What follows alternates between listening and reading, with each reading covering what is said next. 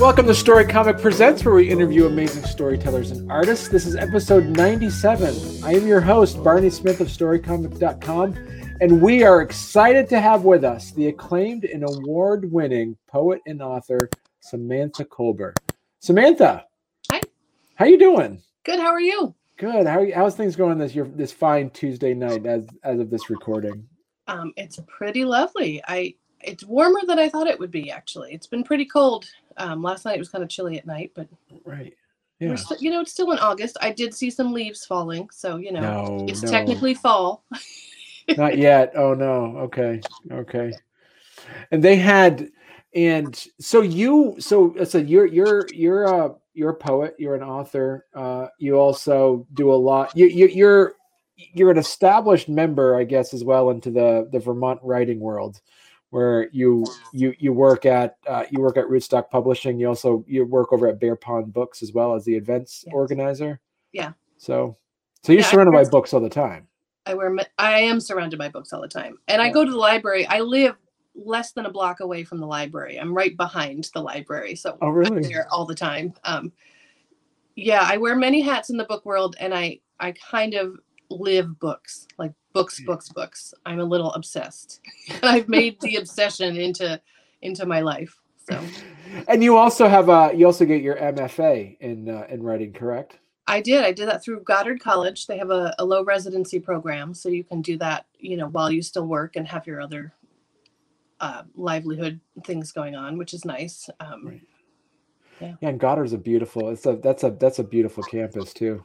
Yeah. Yep. So they have a sister campus in Port Townsend, Washington, and that's where I went for my Really?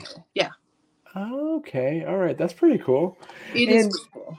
Yeah. And you just recently, this past year, you just published your book. And we just talked before you went on the air, a chap book. It's a chap book. It's tiny. Look, it disappears when you turn it sideways. Tiny but mighty. That's what I said. Tiny but mighty. Birth of a Daughter. And also too is that illustration, that cover illustration was drawn. That was designed as a watercolor painting of at the time your 3-year-old daughter. Yeah, so she's quite an artist. She loves to paint and do a lot of crafts. And when I asked her what this was called, she told me it was Mommy Monster. Which, I considered calling that the title of the book because it's kind of perfect. A lot of my poems, they're a little bit dark. They deal with like the underside of things we don't normally talk about. And so I thought, well, how astute. She's totally picking up. I guess I'm not being as cryptic as I thought. I'm not sitting around being a monster, but it's just kind of funny that I think emotionally she even could pick that up. And you said in a previous interview too that you had that you call your work dark but hopeful, your poetry. Yeah, I think ultimately, when you're writing about anything dark or turning anything dark into art, the idea behind it is that you're turning it into art so that you can process it and live through it and heal through it. And everything is ultimately done with love. So even if it's from a dark place, there's always love behind it. So in my mind, it's light. It's light countering the dark. And the light for me is the writing, is the poetry. Right. Yeah. And so how long did it take you to put together this chapbook anyway? So interestingly enough, it's a weird process, right? Like I had all these poems. I actually have a full-length manuscript that I'd been shopping around for about a year, and it kept getting, passed over by publishers. It did come in like a semi-finalist in one of the prizes once, but cool. I just realized, okay, something has to change with this manuscript. Maybe it was just too big, or it wasn't tightly themed enough. It was kind of like a million poems. I mean, not a million poems. I think there were about 80 poems in that one. So I said, well, what kind of theme can I do here? And I write a lot about motherhood because it's such a part of my life. So I thought, well, maybe I called them the mommy poems. I said, maybe I'll take the mommy poems and put them together. And I do have 2 kids, but my daughter is 5. So she's kind of the closest. My son's 19. So I thought, well, what if I just did the birth poems and the poems around her? I've got pregnancy, birth, breastfeeding, just like the early years. And I put those together, and it came out to be about, I think, 20 poems. And, Oh, wow. Once I put them together, I thought, well, that's a chapbook. And, and I did it chronologically for these because that makes sense for this story. But I didn't really sit down and say, now I'm going to write a chapbook of poems. I just kind of, I write poems sometimes as they come to me, or sometimes, I'll give myself an assignment and write a poem. But then I sit down and collect them and think, oh, now I have a lot of poems. Let's see if I can put them into a book. So that's what I did with this one. And you mentioned too that in a previous interview that the birth of a daughter has dual meanings to it. It's one is the obviously giving birth to your daughter, but also kind of being reborn, as well as a sense of discovering yourself as a daughter as well. Yeah. So something interesting, I think, happens when one becomes a mother and also a parent. I'm sure it's heavy for all people who become a parent. Your excuse me, your entire identity kind of shifts, right? Like now all of a sudden you're like this person's mother, you're this person's parent, and it's a whole new role and it's a whole new identity. And with that, you find yourself looking at all the roles and all the identities you've ever been. And so, yes, I've been a daughter, I'm an adult daughter, but with this experience, birthing my daughter, I don't have my mother alive anymore. And it suddenly became just a new way of looking at myself as, well, am I still somebody's daughter if I don't have my mother? Right. So there are some poems that look at what I call like the matrilineal lineage of being a daughter and birthing a daughter. There's so many traits that I see in my daughter that, I look at her and I'm like, oh, that's my mother. And little things like that. Right. And so one of the points that I think that they brought up is like, we have a lot of people that are authors or people that are writing a book and things like that.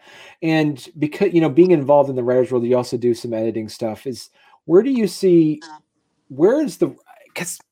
poetry is obviously different than writing long form fiction or nonfiction or something like that.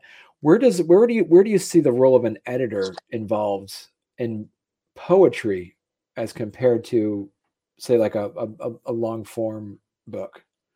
That's a great question. They are very different kinds of editing, and right. I do some of both at Rootstock, but I am the poetry series editor, which means I not only edit the books, and I'll talk about that in a minute, but I curate the series. I'm in charge of acquiring manuscripts and choosing the books that we want to publish in the poetry series at Rootstock. And then the editing part for poems, I've worked with poets who, maybe they have 100 poems and they say, here, I have a book. But when you look at those 100 poems, are they telling a story? Are they in a narrative arc that, makes sense as a book? Even though it's a book of poems, you still want to have a narrative arc. You want the reader to come away with a sense of story and a sense of place and a sense of narrative. So it's good to look at those poems and put them in an order that feels natural to the story of what the poems are trying to say. And I'm also a fan of culling down. I think as my time, but the tighter the collection is, right? With poetry, more isn't always better. When you can get it pared down to the essence, it becomes a really powerful story. Right. So sometimes I'll work with poets to cut out poems.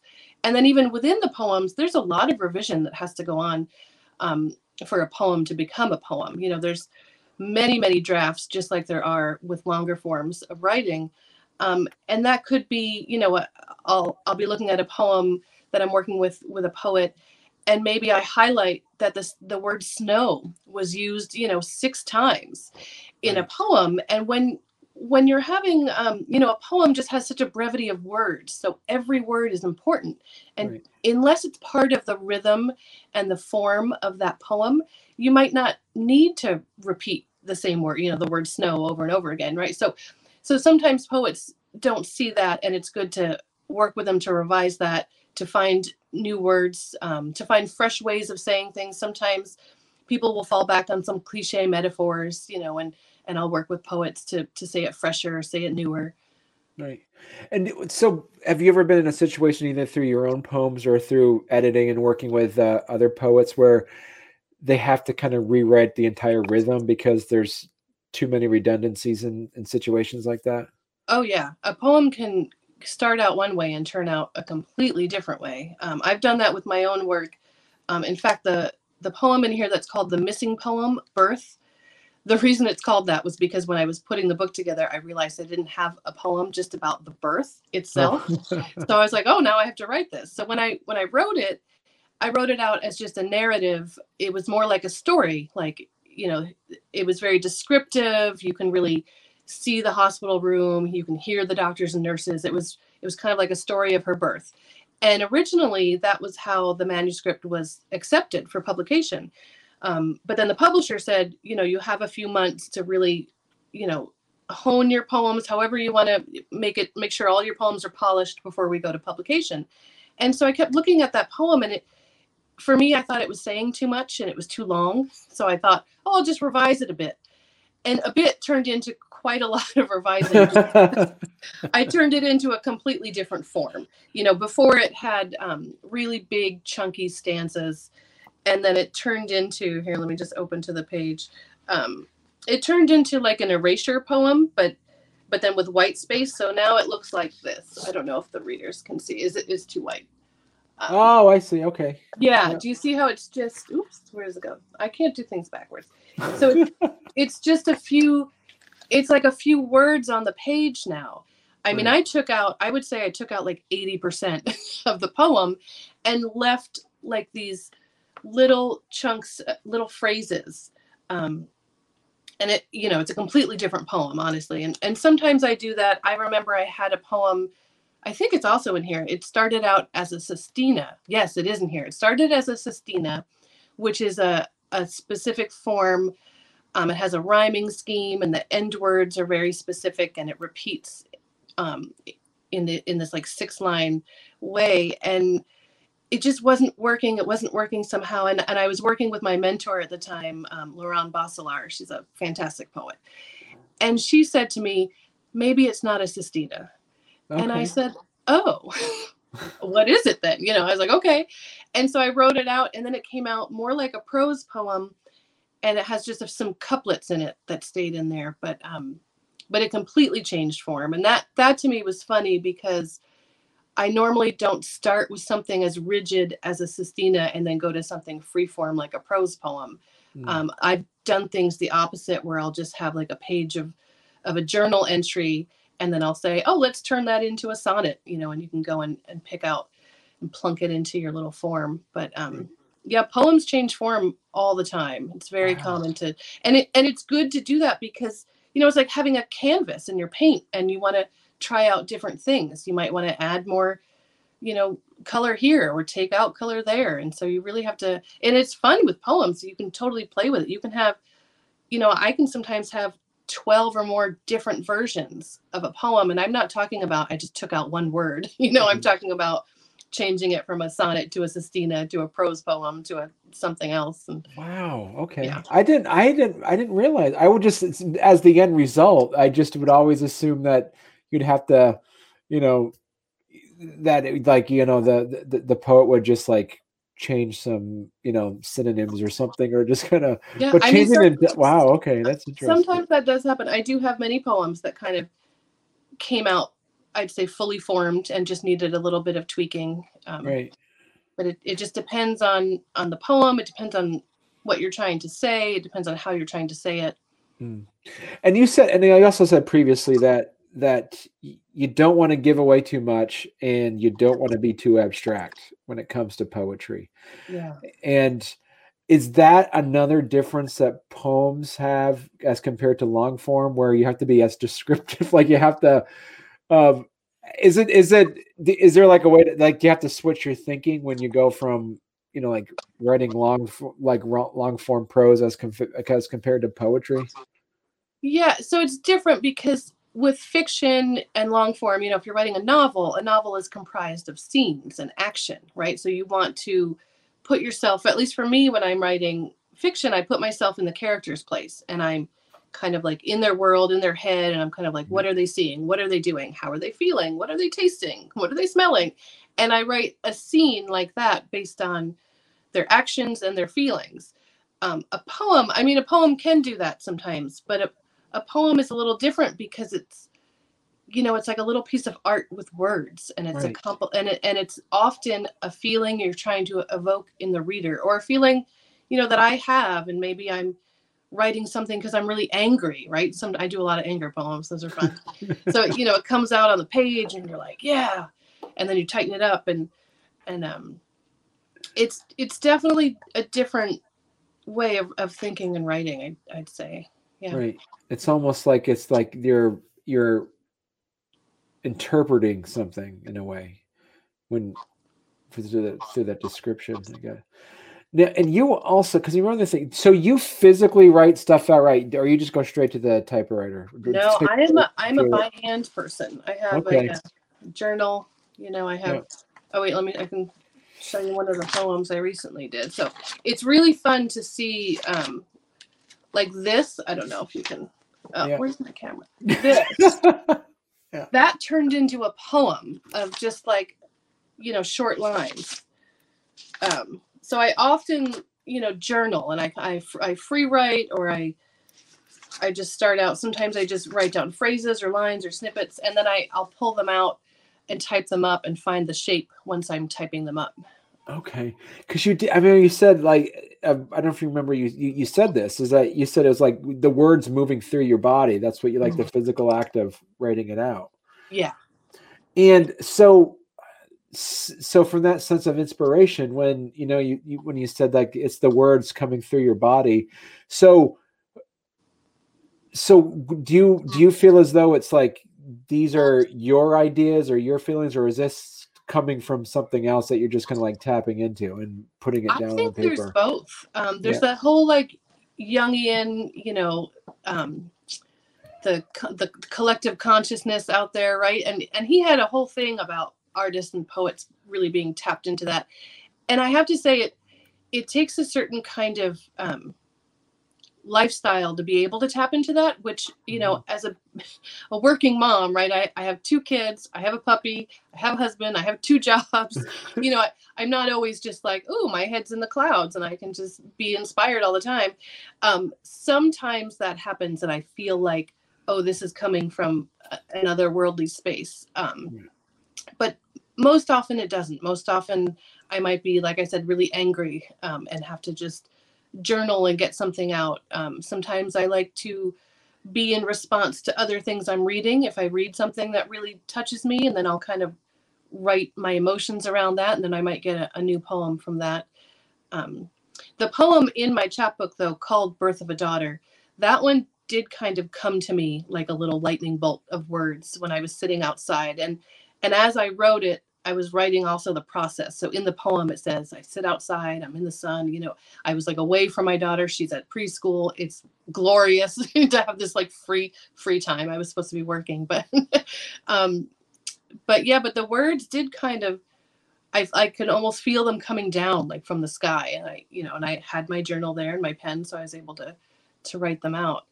And how much of it too, like as you know, as compared to when you have to, like, as you mentioned before, like I didn't have something about the birthing, right? So how many of the poems that have you sat down and have written are based off of a subject you want to write about, and how much of it is, like you say, is just be like pure inspiration? Well, I mean, it's always something I want to write about. Otherwise, I wouldn't write it. I do love prompts. You know, I like to write from prompts. A lot of people don't like that. They think it's too constricting. But if I love being in workshops, and if somebody says, write a poem about, you know, sparkles, glitter. I'm looking here. I've got my little glitter jar. Watch this. Oh, that's cool.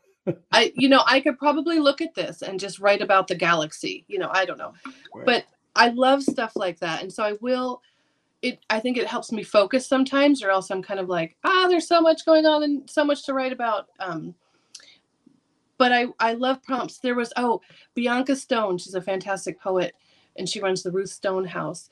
On Instagram one day, she put this poetry prompt, and it was a news article about how scientists were discovering like the DNA of 500 million year old sea monsters, right? And so she goes, poets, you have to write a poem about this head, or use this headline as a title, but the poem is really about your mother, but don't say that it's about your mother, and end with a question.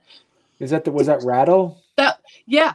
So Okay. that was the prompt. That was the I love stuff like that. So it's just a weird, let's take all this like chaos together and write about it. And I did. I was like, I can do this. I'm going to sit down and write this poem. And I journaled it out, and I was like, oh, that's weird. I thought it was very weird, and I didn't know it was actually going to be a poem.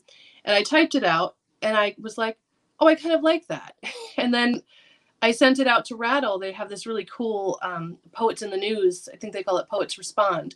Yeah. And because it was about a news headline, I was like, oh, I can send this to them. It's weird, but we'll see. And they liked it, and they published it.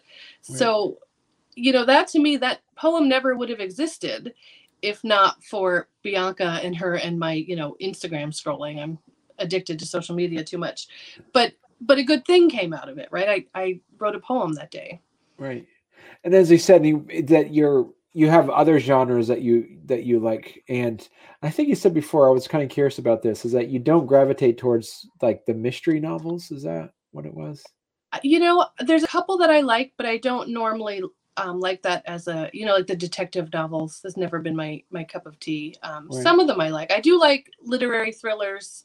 But I would say I don't read, Agatha Christie, and everybody loves Louise Penny, and Archer Mayer. He's got a really successful series about the Joe Gunther. Gunther. Yeah. And I remember reading that, and I'm like, okay, it's fun. There's a guy, and he's a detective, and he's solving some crimes. And I just never seem to get it, or it's just not where my heart is going. So I didn't. Right. Is it? I'm curious. Is it based off of, because your style seems to be more of the it's like, you have the phrase of either is like you're writing, was it off the CD, or was it the pantsing or plotting? Pantser, yeah. Yeah. Is it because you think mystery novels are more of a plotters than pantser types? Because you can't really pants if you're going to write a mystery, I guess. Yeah, I guess you can't. Except I love Jennifer McMahon's novels, and I don't know if you've ever read her work. There's usually a mystery element to that. There's always like a little plot twist. And I love those, but she also says that she doesn't always know where her writing is going, like where the story is going. Like she starts off with, there's a missing girl in the woods. Oh, let's go to the woods and figure this out. And then she kind of figures out the mystery as she writes it. Oh, really? And it's really cool. So I guess she's a little bit, she's both. She's a pantser and a plotter, because she puts up pictures of her writing process where she'll have sticky notes like all over her wall, and she puts them around, like this scene goes here and this scene goes there, and and I think she might outline with her novels, but those I do like. And I guess I don't know if there's I think they're technically on the mystery shelves in the bookstore. Really? Huh. I do like some mysteries. So as now that you've had a book published and working on, as you say, you got many things many works in progress happening right now. What would be some advice that you would give somebody that hasn't published anything yet? And they're looking at, I don't know, where to start. That's like, Samantha, I got something going on here. What do I do next? Or what should I do with this? What would be some of the advice that you would give to writers? It depends on the genre. If it's poetry, you'd want to start submitting to small publishers. You should also, before you ever publish a book or a chapbook, you should have poems published in journals, in literary journals. Yeah, in reviews and anthologies. So you can take individual poems and submit that for publication. We've got the Green Mountains Review in Vermont. We also have Hunger Mountain online, which is through, and they do a print issue as well. That's through the Vermont College of Fine Arts. But nationally, there are thousands of literary journals. And so it's nice to start putting your work out there for publication, because the publisher will want to see those kinds of credits in your work. I think they usually like to see anywhere between, up to like 25% of the poems in your book have been published in other places. Wow. Okay. And from that publishing perspective, what rights are, like, say, if you publish it in a magazine, do you still retain the rights to that poem, or does that belong to the magazine at that point? You retain the rights. They call it like first rights. I forget the technical term, but if you do publish it in a collection, you just have to credit that book. You would say, Birth of a Daughter published in the Literary Review, and just give it a little credit there. And then I think like after a year, or I don't remember how much time, I think it reverts like 100% rights back to you. But yeah. Okay. All right. And do you know, and also too, is that you mentioned, like, how important would you tell an author that, hey, you know what, I know you've read your book, I know you read it a couple of times, I know you did a draft, but send it to an editor? Oh, it's huge. So with my work at Rootstock Publishing, I mean, that's the first step. And we turn away a lot of manuscripts if we see that it needs more editing. Of course, we have professional editors on staff, and we have proofreaders. But if it needs an edit, that's instead of just like a copy edit or line edit, if it needs something more substantial, like developmental editing, we will turn away a manuscript and recommend they go work with an editor before it's ready to publish. And, like I was saying before, I finished a draft of a YA novel a couple months ago, and I was so excited I finished it. I thought, it's done, and I'm like, I'm a good editor. It looks perfect to me. And I did actually work with another developmental editor to help me with the structure of it, because it's a very complicated, like multi-point of view, multiverse kind of book. But I was so excited, and I sent it to an agent that was kind of waiting for it. And then she was like, I don't think it's really working. She's like, I'm not gonna take this on. And then I did get feedback from another agent of what to revise in it to make it better, which is great. I mean, having feedback and a starting point is great. But I'm just in this space where I got really deflated, because I thought, oh, I'm done. And then I was like, and it's edited, it's great. But then I was like, oh, now it needs more editing. And it gets very disheartening. It's you have to have a lot of stamina and a lot of persistence to be in this writing business and to keep publishing books. So I'm in this in between, just kind of not ready to dive back into the novel and fix it, even though I know that, I think I'll get there. But yeah. And how is it, like, it's so interesting, because it's a solitary job writing. You're by yourself, and then there's almost a point where you're like, all right, now I need to show it off, and then there's like immediate rejection on this needs to be fixed. Like, how thick of a skin would someone's gonna send in it? What would be some of that advice from just like that emotional growth perspective that for authors to have to deal with? I mean, you just have to roll with it. You have to believe in your work and keep going. I mean, there are, Pulitzer Prize winning authors that'll tell you this book got rejected, 62 times from, 62 agents or publishers, or it takes a lot of stamina. And while writing, like the act is a solitary act, it's great to have as much feedback and as many eyes on it as possible. So having being in a writer's group is a really great way to get that kind of feedback, or showing it to beta readers before the editors. Luckily I work in a bookstore, so I'm surrounded by people who love to read. So I got some colleagues to look at, to read it and give me feedback.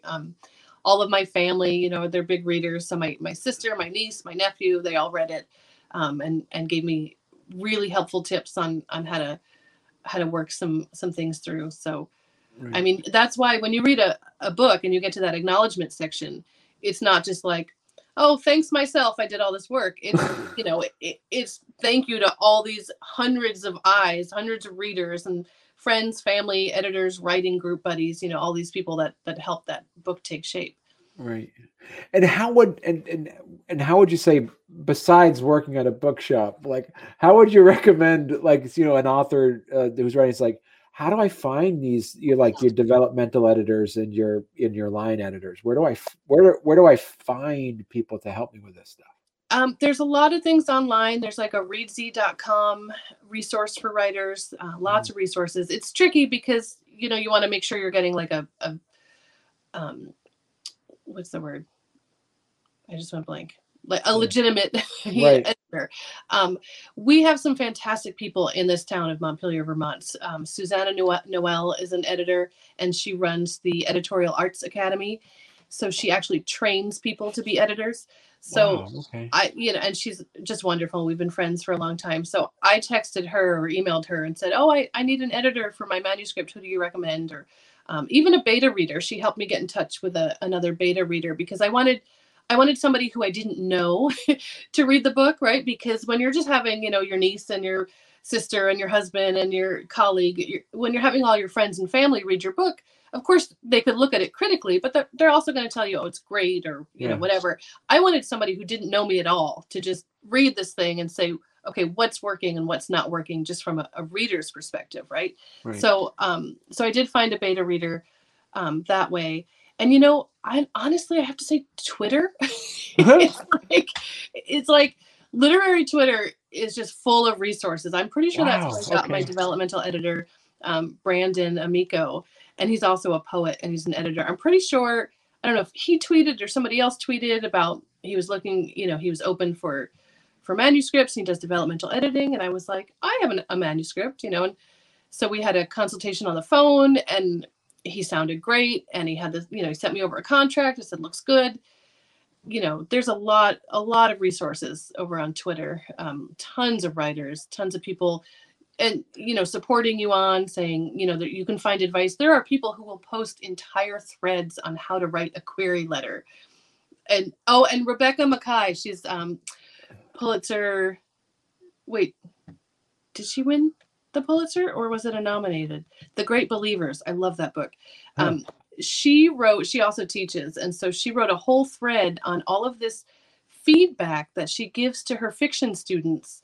And the entire thread, it was like taking a master class in revision. It was amazing. I mean, it was everything from cliche to, you know, she had very specific things. She said she always sees people writing this lost Holocaust child story. And it just it repeats enough that it's become a cliche. And she had a whole thing about how to avoid the setup of the lost Holocaust child story. Yeah. I mean, you go on Twitter and everybody's tweeting. Oh, who is it? I think it was Ocean. Was it Ocean? That might have been Instagram. Ocean Vuong, a fabulous poet, had a whole thread about metaphor versus simile. And again, I was like, this is a master class. So that's good. Yeah. So that would be so then the other question, you know, obviously this might be a this question might be already kind of, I might know your answer to it already, be working at Rootstock Publishing, but what would you say is the pros and cons of self-publish versus looking for a publisher? You know, self-publishing, you can just have all control over your work. You can do it yourself. You have to know a lot about how the publishing industry works. Right. You also still have to do all the editing or get an editor, proofreading, book design, book layout. It gets pretty technical laying out a book. You know, you don't just, you know, upload this Word document that you've been working on for 10 years, which sometimes takes that long. You know, you don't just upload your Word document and now it's a book. Right. You have to have it laid out to very specific margin lines and measurements. So self-publishing can get tricky unless you're, you know, usually you're hiring out for those skills. You're hiring a designer and an editor and a proofreader. So at Rootstock Publishing, it's kind of the best of both worlds because it's a hybrid publisher, which means that, you know, the author has controlled 100% copyright of their work. They also have a higher royalty contract, so they get more net sales from their book sales than with a traditional publisher. But there's also a contribution that the author puts in to cover the work because, you know, traditional publishers, not including the big five, but when we're talking about like indie publishers, they're often nonprofits and they get grant money. They get, you know, National, you know, Humanities Council, Endowment of the Arts money.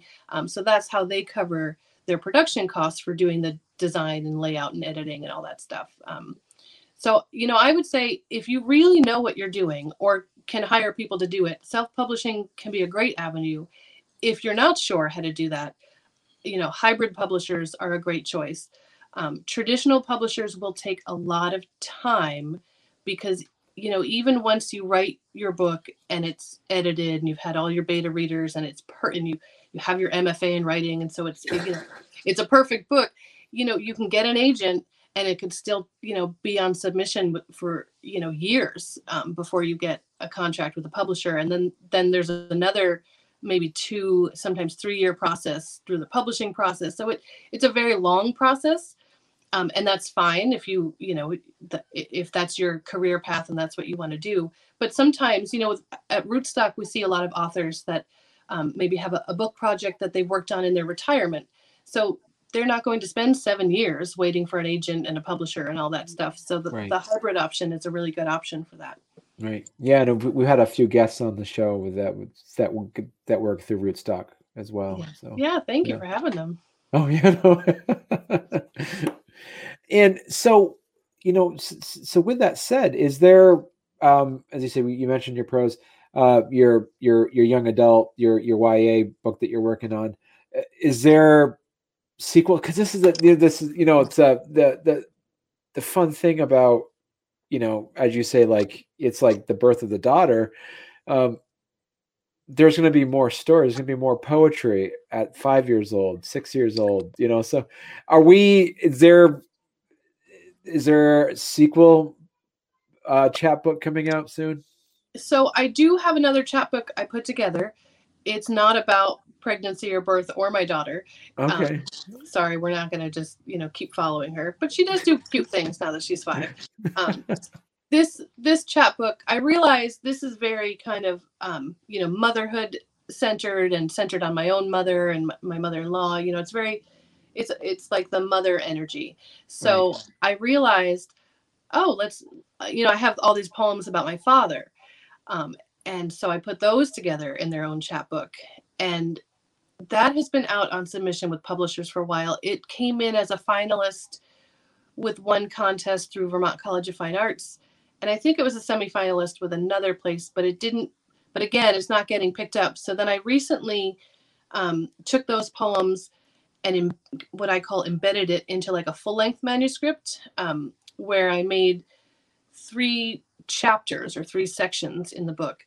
So I have, I have the part about my father and my childhood is in the middle, and is bookended by just other poems about me and my own identity. And then I have pandemic stuff at the end, because, who didn't write pandemic poems this year? So I rounded that out because the chapbook about my father and my childhood was about, I think it was about this, like the same amount of poems, maybe 20 poems. And so I rounded it out. I have about 60 now. I think 60 pages. That to me is the full length collection. And I've just put that out to a couple places. So we'll see if that gets picked up. Oh, wow. Okay. That's exciting stuff. And so does it also kind of fill in the Samantha Colbert theme of dark but hopeful too? Is that? Yeah, they might be darker. Some of them are quite dark. I grew up in a household, we were middle class Jewish family in the suburbs of New Jersey. So on the outside, everything looked fine. But on the inside, there was a lot of chaos and there was a lot of abuse and neglect going on. Yeah. And, my father looms large as a figure in that. So there's a lot of poems that talk about that. But what I did was I took poems, I did persona poems in the voice of my father through text messages. So it's kind of funny-ish. I mean, it's funny to me. I have a very dark sense of humor. So I think that's pretty unique and original. But like I said, we'll see. I did have a publisher, I forget which one, but they rejected it, but they said how powerful the poems were and something about how they saw something in a new light that they hadn't seen before. Right. And I was like, that's the best feedback I've ever gotten, but you're not going to publish these poems. I was like, what? Like, it didn't make any sense. Like it felt like it was like the nicest rejection I'd ever gotten, because they really understood what the project was doing. Right. But then I was like, but they're not publishing them. I was like, damn. So yeah, we'll see if they get out there, but I feel like I'm working on a lot of things. I have, I always say I have like writer ADD, right? I've got my poems, I've got my YA, I've got like a middle grade book I started working on a while ago. Oh, I've got picture books that I've written, all these things. But so what do you? So that's a good book, because these are different genres of books, like your YA and you get in your middle age, the picture books, poetry.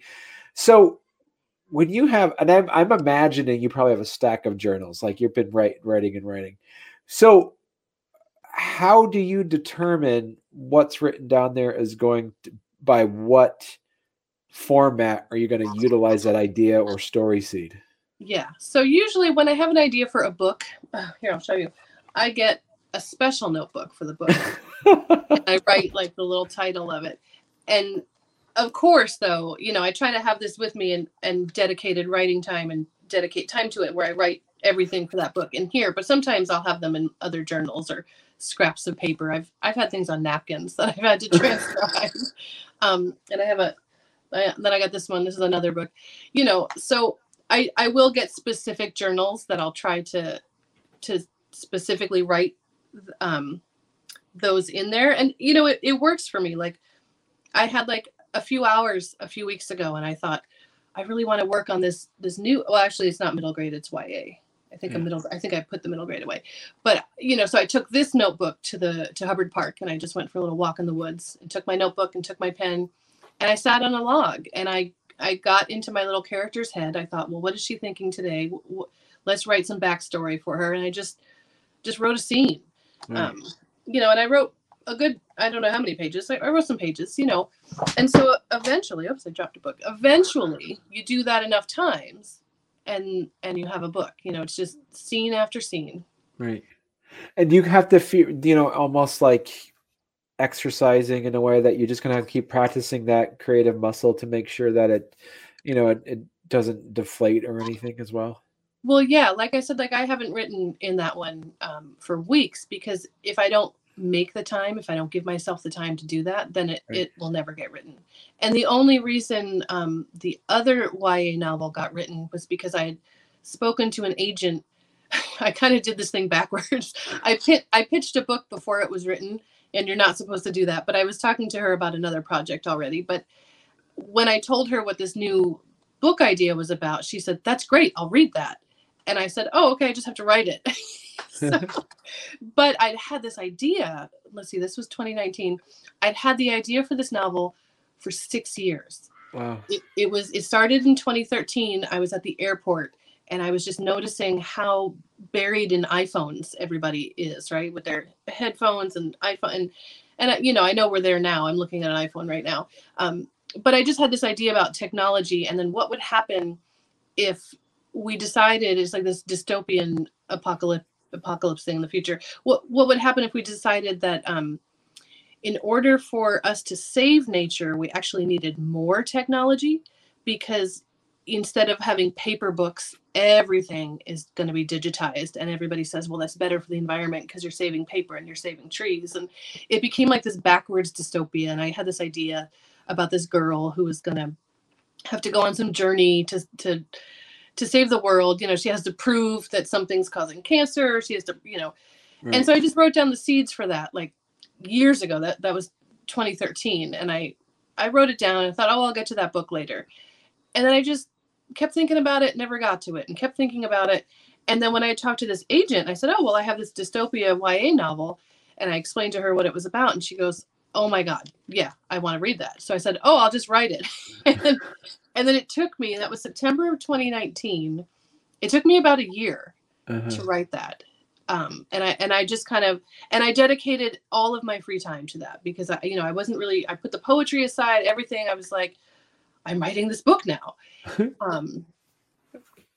Yeah. So it's funny because when writers say, when you ask them how long it took them to write a book, and sometimes they'll say, oh, 8 years. But I think a lot of that, like technically this book took me like yeah, like 8 years, but 6 of that was just, it was in my head. Right. Right. And then when I finally got to the stage of, and I'd been taking notes because I did start a notebook for it a long time ago. I think in 2015, I started my notebook for it. And I had a few scenes here and there, and I had like a little outline of where I knew I wanted it to go. And then of course, once I wrote it, other characters showed up that I hadn't planned on. Right. But some of them took over a little bit, but it was really, because I'm not that plotter. It's not like I made the outline and said I'm going to write it just like that. Right. I think in terms of characters and worlds, like this one is a future world. So I was like, okay, what's this world really like? And it's scary because I, with going to that dark side, I guess you might call it.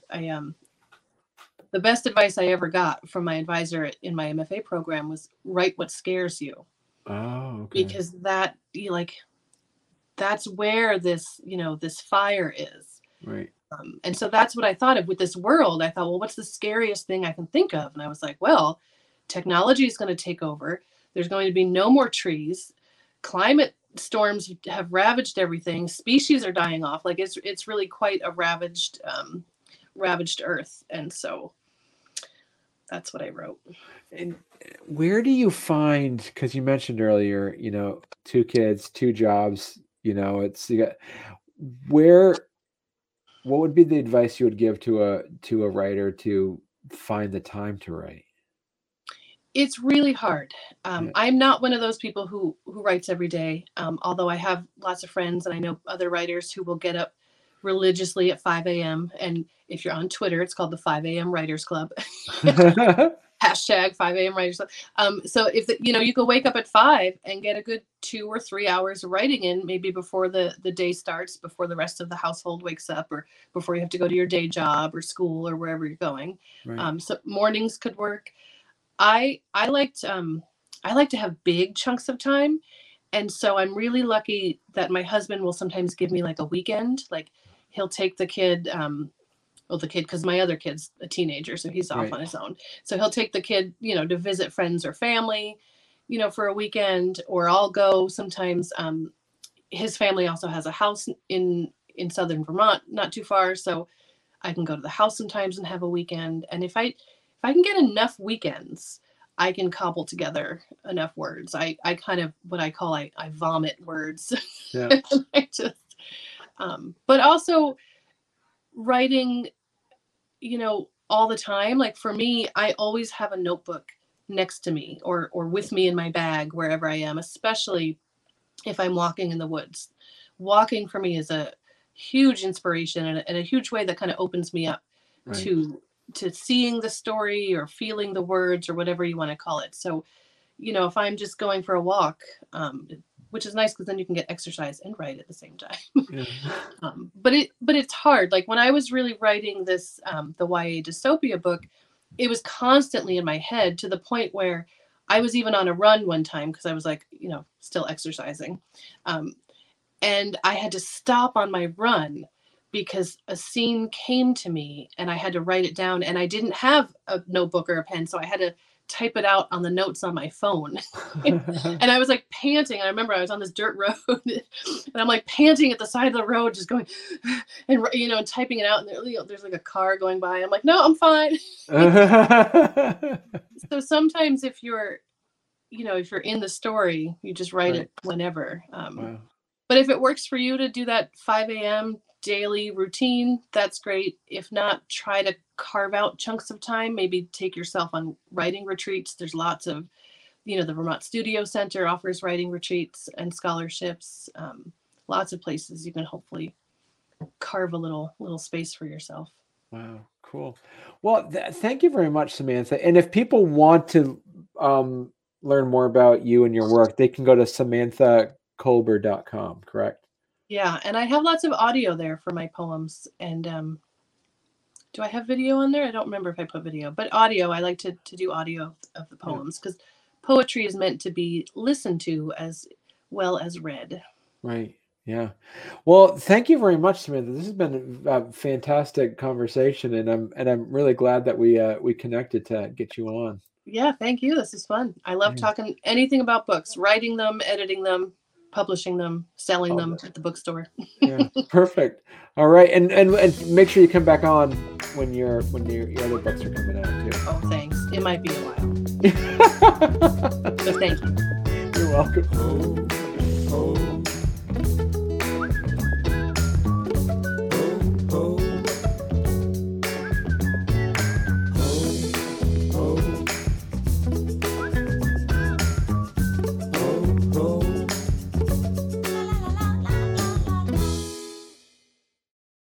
And did you see, like, as an author, when you, because I was just driving through Montpelier the other day, and of course the library always has that book sale, and I'm like, I don't need another book, but I still go in and you always need another book. I know, it's like, I have the someday pile of the books that I'm gonna read. We call those TBRs. To be read. Yeah. Okay. TBRs. I like that. Okay. It's called your TBR pile. All right. I'm gonna start saying that from now on. I like that. Yeah.